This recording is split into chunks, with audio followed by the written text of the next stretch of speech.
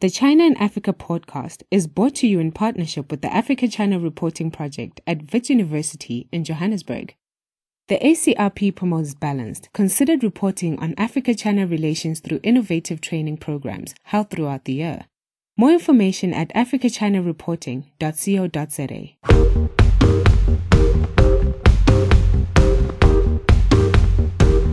Hello and welcome to another edition of the China in Africa podcast, a proud member of the Sinica Network from SupChina.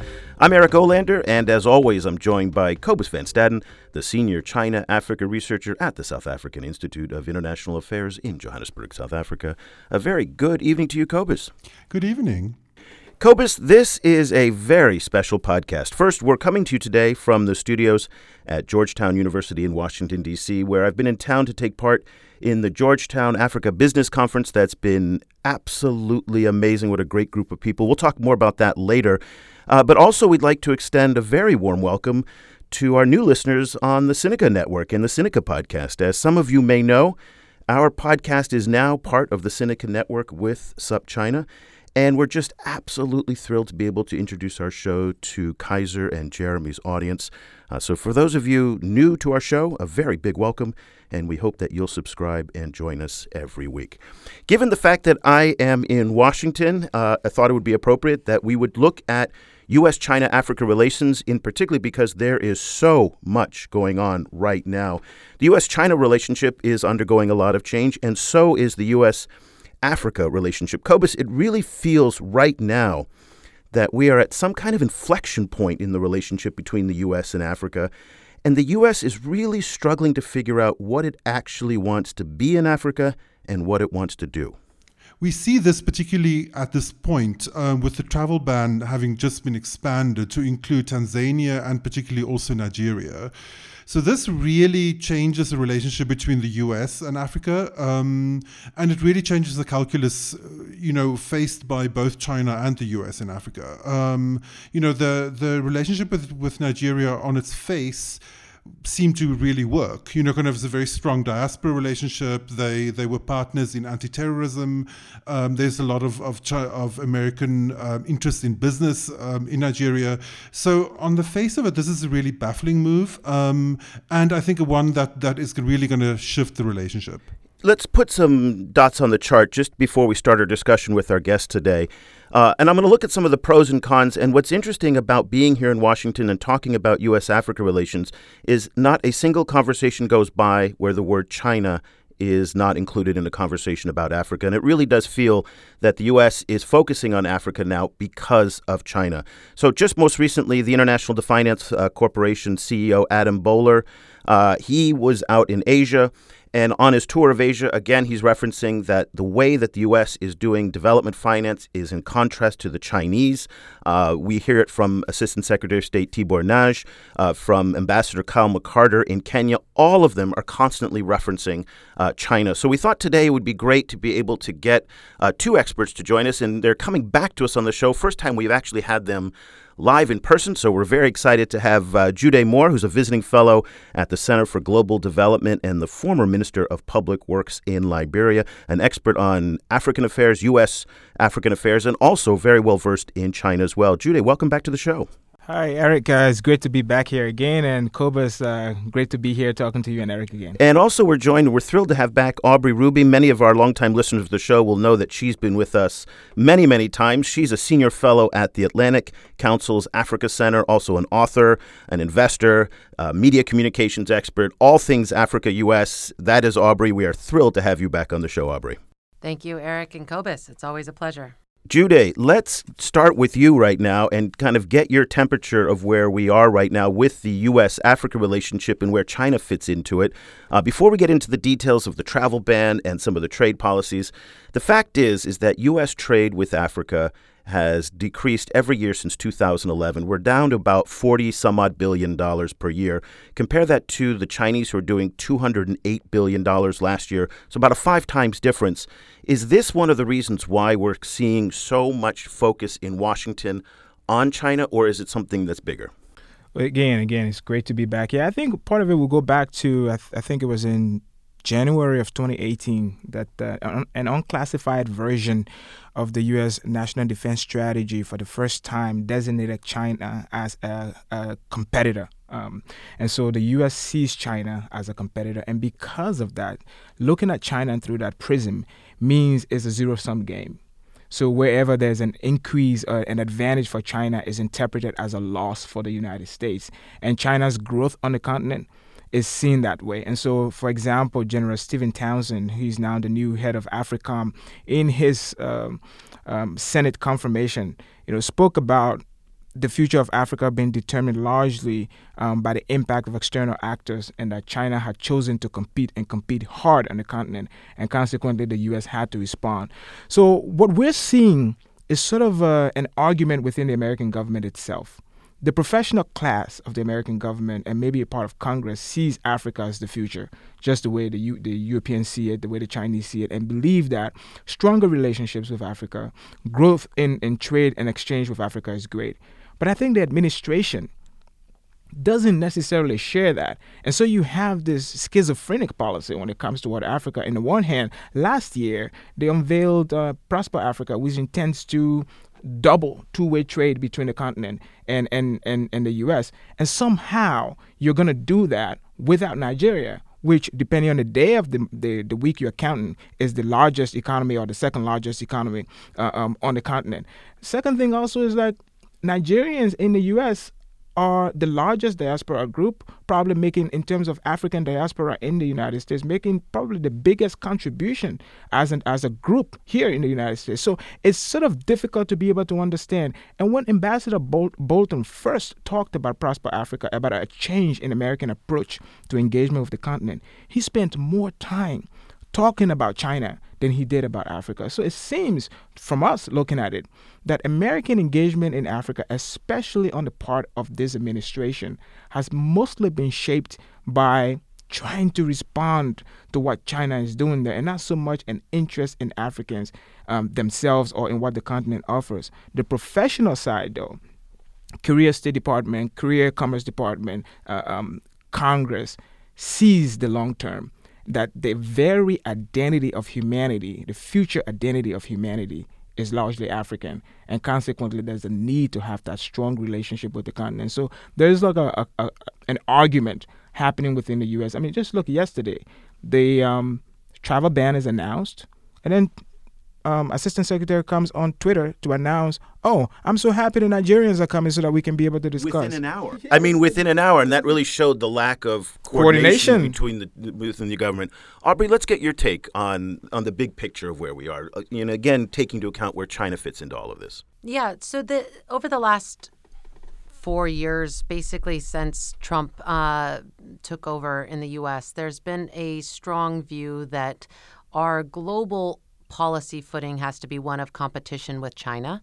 And that desire for, a Cold War simplistic type structure where it's us versus them, I think is really set in. It's kind of an ossified mindset that has taken hold in all areas of U.S. government policymaking. It's not just in the Africa space, and we've seen that in regards to the trade war and discussions around the future of 5G technology and how we engage with the Brits, for example, on them using Huawei. So the China thread is tied all the way through policymaking, and Africa is no different. As Jude said, it has actually elevated Africa in a strategic sense to some extent because China has been historically so active in African markets relative to other players, and therefore the U.S. has to pay attention. And so you see that, and it shapes this view that we have to be competitive. But I do want to emphasize that it's not a Republican or Trump view only, that the concern around U.S. competitiveness vis-a-vis China is one that's shared bipartisanly. It's across party lines. I have talked to many members of Congress who are Democrats and otherwise who are not of the view that they are pro-China in any way. So in some ways, the concern around the Uyghurs and what's been done to the treatment of the Muslim minority and other human rights issues brings another group of people into the anti-China camp within the Washington community. Aubrey, just following up on that, can you give us an idea of what has happened with the Prosper Africa initiative since it's been announced? We saw a big announcement, and then after that, I haven't seen that much action on it. Like, where is it actually standing now? So the Prosper Africa initiative, as Jude said, has this bold vision of doubling two-way trade and investment. We've all been waiting for some kind of implementation plan to come out on how that's going to be achieved. Certainly what's been achieved during this administration is we've kind of sharpened the tools that we have for commercial diplomacy. So Eric just referenced the new Development Finance Corporation. The BUILD Act doubled the size of the former OPIC. So DFC is now a supercharged OPIC, and it has more power as well, not just more money.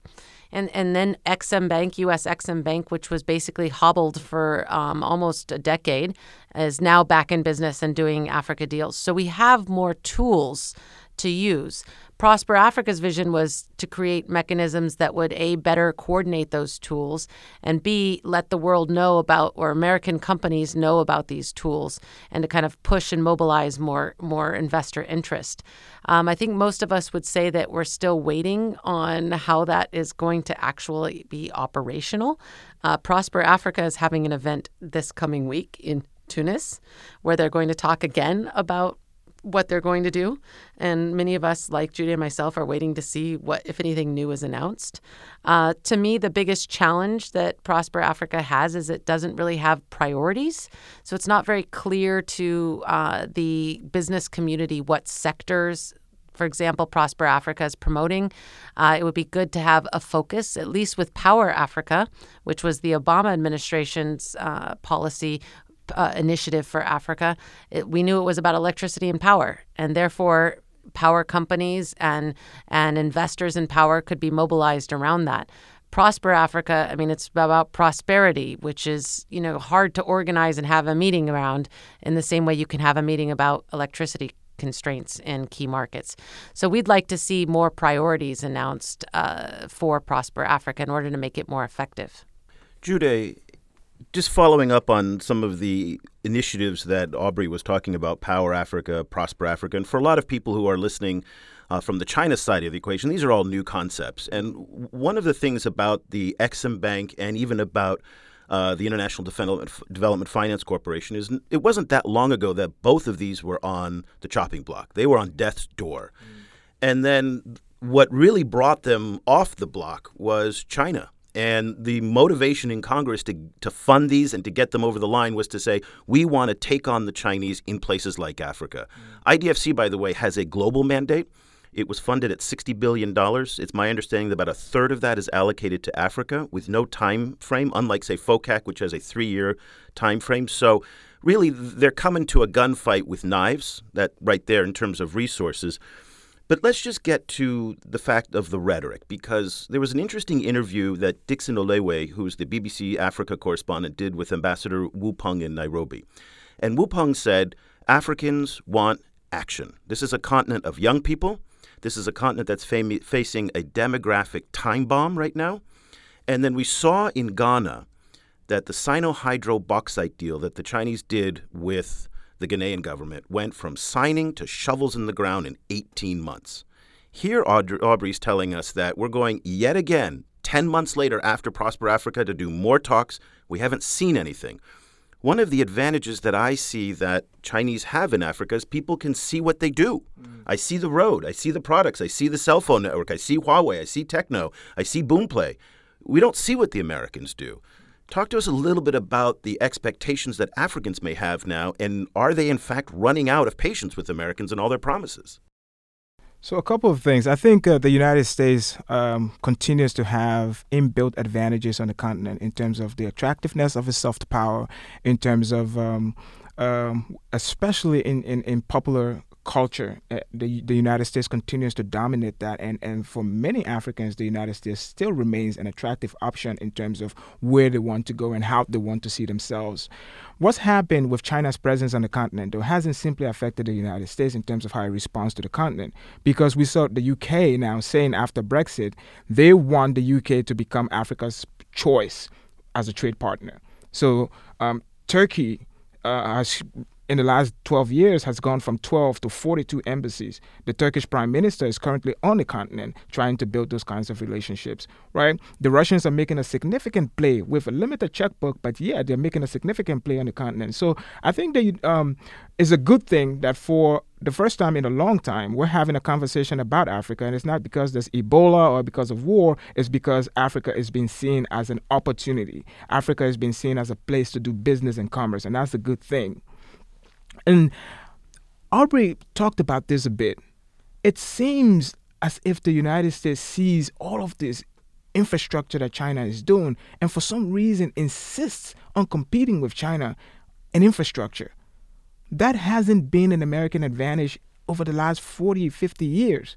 And it seems as if this inability to focus on a sector and double down on American strengths, but to try to compete with China across the board on almost everything, it creates this mismatch. You're not bringing as much resources to the table as the Chinese are, and you probably are not going to do that because the U.S. government is not set up to operate like that.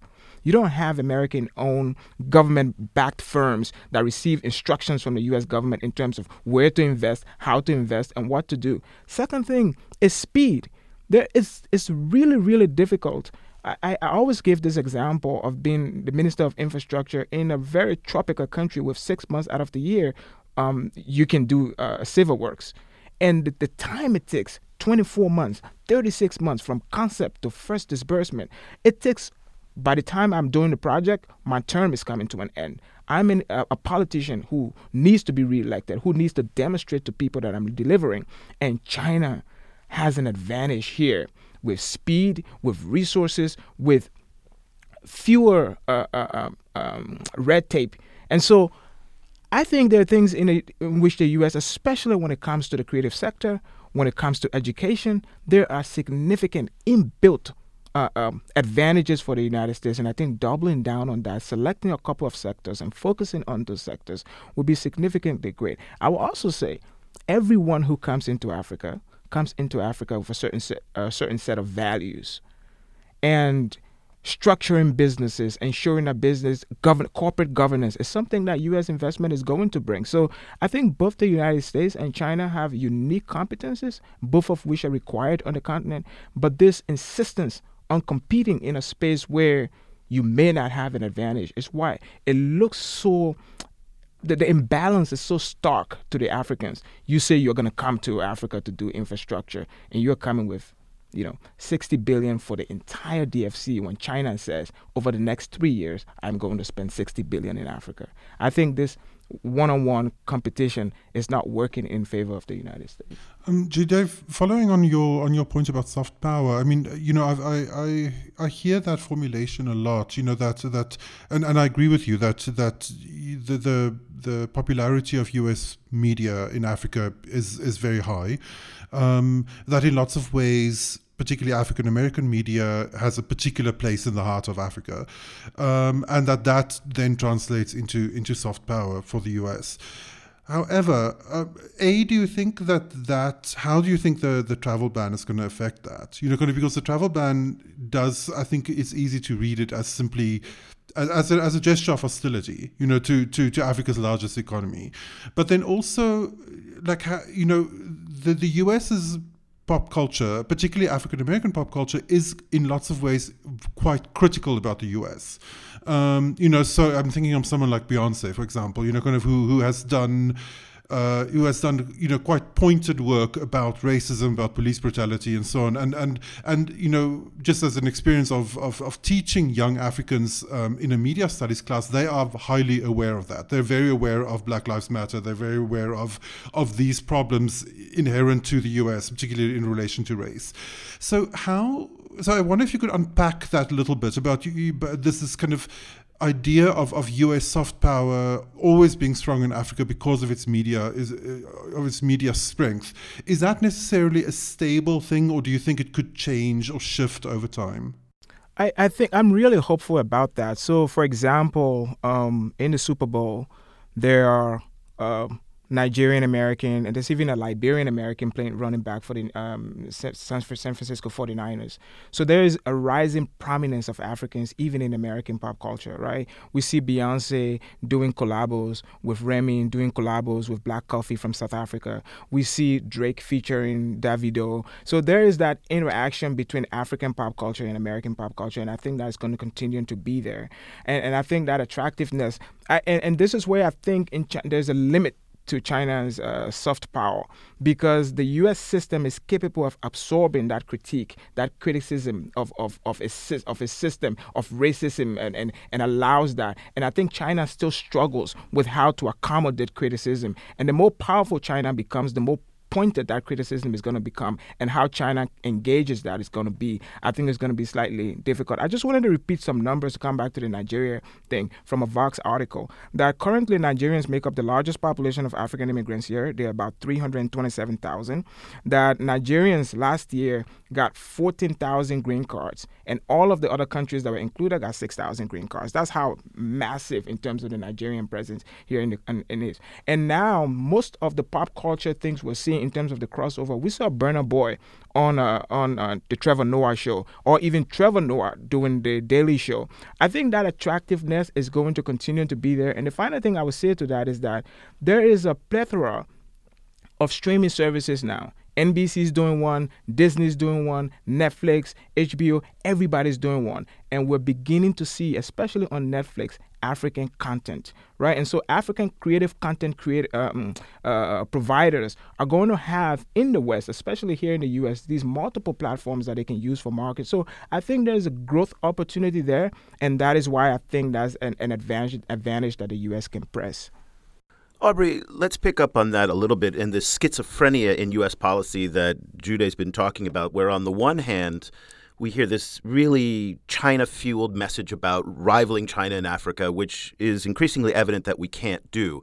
You meet with a lot of U.S. policymakers, and they will tell you in private how pissed off they are. And we see tantrums from time to time of, we don't get the credit for all the great things that we do. China's getting all the headlines. China's getting all the attention. Why don't people appreciate what we've done for PEPFAR and saving millions of lives through our aid programs, through our health programs, the fact that we have all these cultural initiatives? Where is the disconnect that's happening between U.S. policy and why does China factor so much in that disconnect? Well, the U.S. has historically been the largest donor, single donor country to the African continent. And investor too, right? Yes, depending on how you count the investment. If you take out China's loans, their financing of infrastructure, then for sure the U.S. is one of the largest investors. And so what we see, though, is that there is a kind of inability to reconcile a switch in philosophy about that aid. So historically, the donor action, the giving of aid was seen as like a form of kind of charity, humanitarian effort, a kind of enlightened self-interest that stemmed from the Marshall Plan, et cetera. And at different points in our history, we've given aid for different reasons. There was the Cold War where it was for political allegiance. And the philosophy of why we give support and what drives USAID is changing under this administration. There's been something called the Foreign Assistance Review, and it's been underway for years, 2 years now. Trump first referred to it, I think, in the middle of 2018. And that process is undergoing, and they're looking at every way and we do, how we give aid, where we're giving it, what are the programs, et cetera. And so in that, the question is switching away not just from giving charity or humanitarian aspects, but more of a transactional. What do we get back for it? And this view that everything needs to be reciprocal. We give things, we should get something back. And that is an ideology that is not just Africa specific, right? This administration has been always for bilateral trade agreements, for example, where they can have a negotiation or a bargaining of things that you give and get in return. They've been pushing, for example, for NATO members to pay more for NATO security services and saying, what do we get for all the money that we've been giving to security in Europe all these years. It's time for Europeans to start paying. So this idea that like there needs to be reciprocal relationships and transactional, what do we get for this, is not just an Africa policy phenomenon. That's a global philosophical stance that this administration has taken, and one that resonates probably with many Americans, right? What are you buying for your investment in taxpayer money that goes abroad? And so that is impacting the Africa space as well, saying, okay, the U.S. has been the donor of last resort. We paid for a lot of the doctors for the Ebola fight. We continue to pay for many people to be on antiretrovirals in the fight for USAID. And so this kind of donor of last resort role that is accompanied by being the kind of policeman of the world view is being threatened, because the view is that we should get something for this. And it's no longer a day of taking that American charity or last resort for granted. I think on that question is, and this is, you see the contrast really stark with China. Like the guy from Power Africa said during the conference, there are tens of millions of Africans in Central and Southern Africa, across the continent, but mainly in Central and Southern Africa, who are alive today because of American aid. Billions of dollars, right, that goes into an ARVs. The thing about U.S. giving to the continent, especially U.S. aid, is significantly focused in the soft areas. It's about social welfare, women's programs, girls' programs, health programs, and agricultural programs, whereas China built hard stuff. The Chinese public diplomacy is stadiums, is building physical stuff that people can see. So if you're walking in Zimbabwe and Malawi today, there are lots of people you're passing in the streets who are alive because of U.S. aid.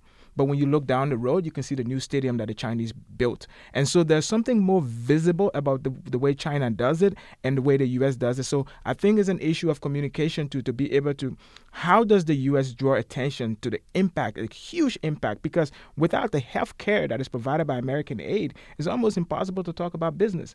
But for some reason, the Chinese aid tends to be, because it's focused on hard, tangible assets, is more visible than, say, the U.S. one. And let's not forget Ebola, that the United States was single-handedly responsible for helping to stop the Ebola crisis in West Africa. I mean, amazing contribution that they did. Go ahead, Cobus. Well, just if one is comparing health impacts, then China has also saved thousands of lives through malaria work in Africa, and through decades and decades of volunteer medical teams being sent over since the 60s. So so in that sense, it's they should be playing a more complementary role, in Africa than I think they are. On a different issue, Aubrey, I wanted to ask you about how you see the discourse about debt, particularly Chinese debt in Africa, changing. We've seen the Trump administration pushing the narrative of the debt trap, that China is essentially on purpose indebting African countries or like poor countries around the world in order to then gain leverage over them. At the same time, we've seen a lot more hesitance about African debt coming out of Beijing. At the Belt and Road conference last year, the announcement that that they're going to be a lot more hard-nosed about which projects they fund, a real hesitance to fund even headliner projects like the standard gauge railway, which in the past was seen as this like amazing Chinese initiative for trans-frontier integration. The Chinese stepped away from later phases of that. If you just look at the Beijing side, there seems to be a lot more hesitance about African debt. If you listen to the narrative out of Washington, you don't really hear that. The China presented there is one that is very hungry for debt, then for geopolitical reasons. How do you see? What is your take on Chinese debt in Africa, and also the way that the U.S. sees it? Well, I'll start with the last part of your question. The way that the U.S. sees it is very simplistically that debt levels are rising in African countries. That we know empirically to be true, and that many of these countries are the same ones that just graduated the HIPC program, which was highly indebted poor countries program at the World Bank, and they were basically given debt relief from borrowing 20 plus years ago. And so the view is that, here we go again with a debt problem in African countries. And that's a very simplistic narrative. And then the second part of it from the U.S. perspective is that debt is coming from China. So that's the simplistic story that's being told, and it's at the root of a lot of messaging that you see from American officials about why we need to give the U.S. Model a try in Africa, and why we have a different approach, and that when we come, we don't create indebtedness, which is true. That part is true. The way that the U.S. structures our grants through MCC, Millennium Challenge Corporation, through USAID, those go through third-party NGO type players. MCC money gives through procurement to companies. And then the money that goes through the DFC or XM goes through companies, through projects. So we don't have a mechanism for government-to-government loans. So we do not increase debt levels by our commercial footprint in African markets. That's a truth. Now, the overall picture is more complex. We know that African countries are having rising debt levels, not just because of Chinese loans, but because of Eurobond borrowing. And Eurobond usage has increased dramatically over the past 10 years as more and more African governments can tap international markets for financing. And then the other thing we know is that there's good debt and bad debt. If the debt that you take on as a country is used to build infrastructure, to create economic growth, then you need to take on that debt. If it's used for projects that are not growth creating or productivity enhancing, then that might be bad debt. But overall, the IMF is seeing average of your kind of GDP to debt ratio coming down to around 60%. And they're usually looking at 55% as the average that they want to see for a healthy range in African markets. And again, this is very regional specific because, yes, people can say Japan has one that's like 200%, or the U.S. obviously has enormous debt. But you're always looking at countries' ability to pay on that debt. And so you're looking at things like your tax base and the GDP to tax ratio, which in all African countries is very low. Even South Africa, which collects the most taxes, still has basically 5 million taxpayers for the full population. And so because the countries don't have a robust tax base, they don't necessarily have the ability to pay down larger chunks of debt. So that's why people who say that Africa has a different standard, it is true because of the economic construct of the economies in the region.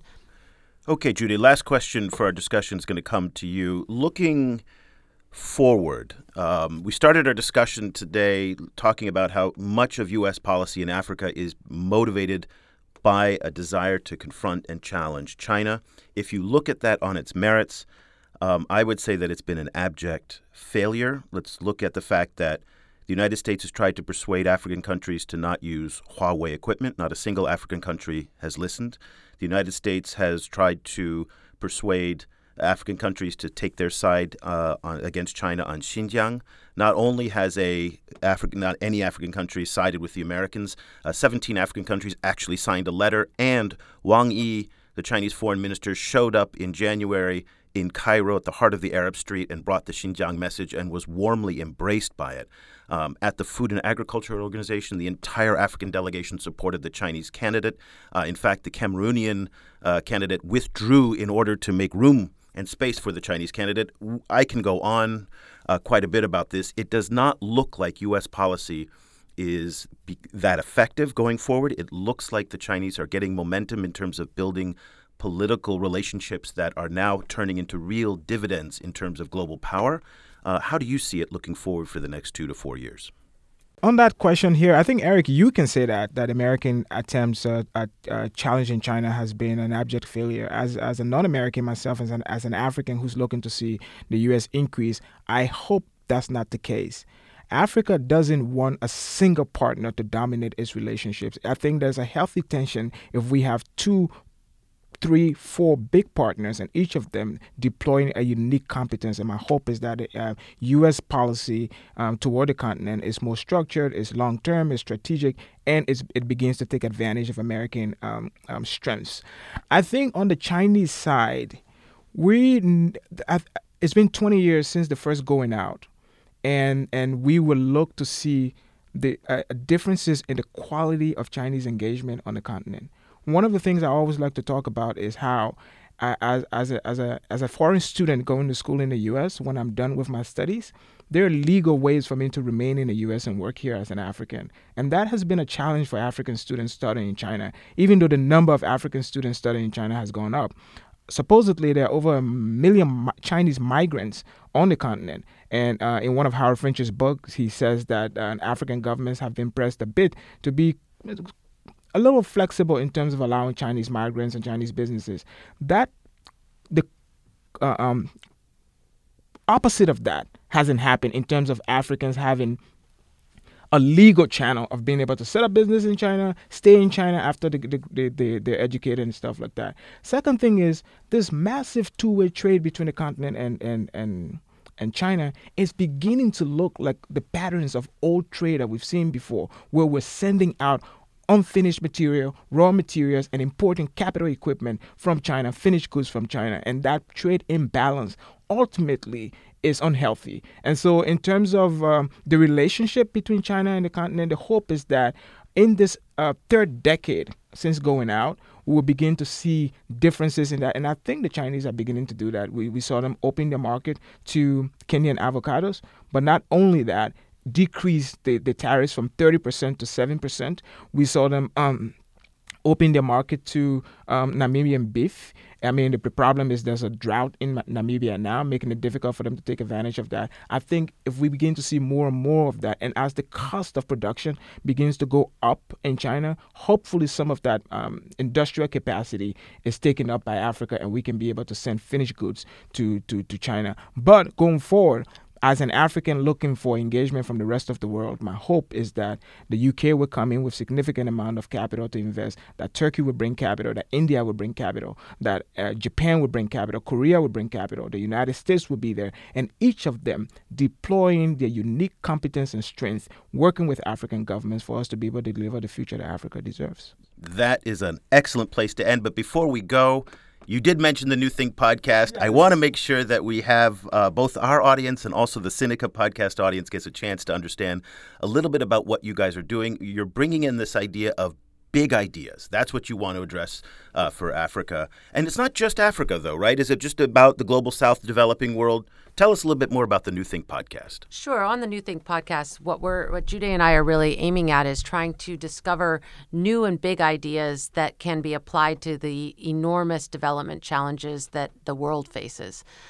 Because we know that African countries in particular have to create millions of jobs, and we're talking tens of millions of jobs annually, in order to absorb the youth population that is entering the labor force. And that's not even counting the unemployed today or the underemployed. And where that scale of challenge is unfaced in human history. China didn't have to create that many jobs annually. India didn't have to create that many jobs annually because of the number of people involved, because Africa is already over 1 billion people, and you have very high population growth rates relatively. And so really we believe that right now there's no incremental ideas that you can apply that are going to really create all of those jobs. And maybe some of the windows that have been used by countries like China or Vietnam or India have been closed, some things like light manufacturing, et cetera, as technology changes. So we're looking all over the world for ideas, whether they be, in African markets or, folks who never have ever been to the continent, to try to discover what could be applied to radically change the trajectory of development in some countries. So it's fun. It's called New Think. Jude and I are the co-hosts, and we like to bring guests from all over. So join us in that vision. And we'll include a link to the New Think podcast so you can subscribe. Aubrey, if people want to follow what you're reading and writing and want to get in touch with you, what's the best way for them to connect? Twitter is the best for me. So my handle is @AubreyRuby, but my last name is spelled Hruby. And Jude, tell them where they can find you. I'm on Twitter too. It's @Jude Moore, and Jude is Gyude. And Jude is a visiting fellow at the Center for Global Development and the former Infrastructure Public Works Minister of Liberia. Aubrey Ruby is a senior fellow at the Atlantic Center. Thank you so much for joining us. We really appreciate it. Thanks for having us. And for everybody who wants to follow China-Africa news in depth, we have our brand new daily newsletter and a subscription, which you can find on the China Africa Project website. So if this is a topic that you find interesting, this is what we cover day in, day out. Aubrey gets it every day. So hopefully, Jude, you're going to sign up for it one of these days. That's my goal by the end of the year. I got to get you to sign up. I get the free one. I'm going to sign up for the paid one. We do have a free one on Fridays, but we'd like to encourage everybody to check that out. For Kobus Van Staden, I'm Eric Olander today, coming to you from the Georgetown studios in Washington, D.C. Also, a very, very big thank you to the Georgetown community and Daniel Wajira, who's an MBA student from Kenya here at Georgetown, who's been such an incredibly gracious host. So we'll be back again next week with another edition of the China in Africa podcast. Thank you so much for listening. The discussion continues online. Head over to facebook.com/China Africa Project to share your thoughts on today's show. The guys are also on Twitter, where you can find Kobus at Stadinsky or Eric at E. Olander. And be sure to sign up for the weekly China in Africa email newsletter by going to www.chinaafricaproject.com.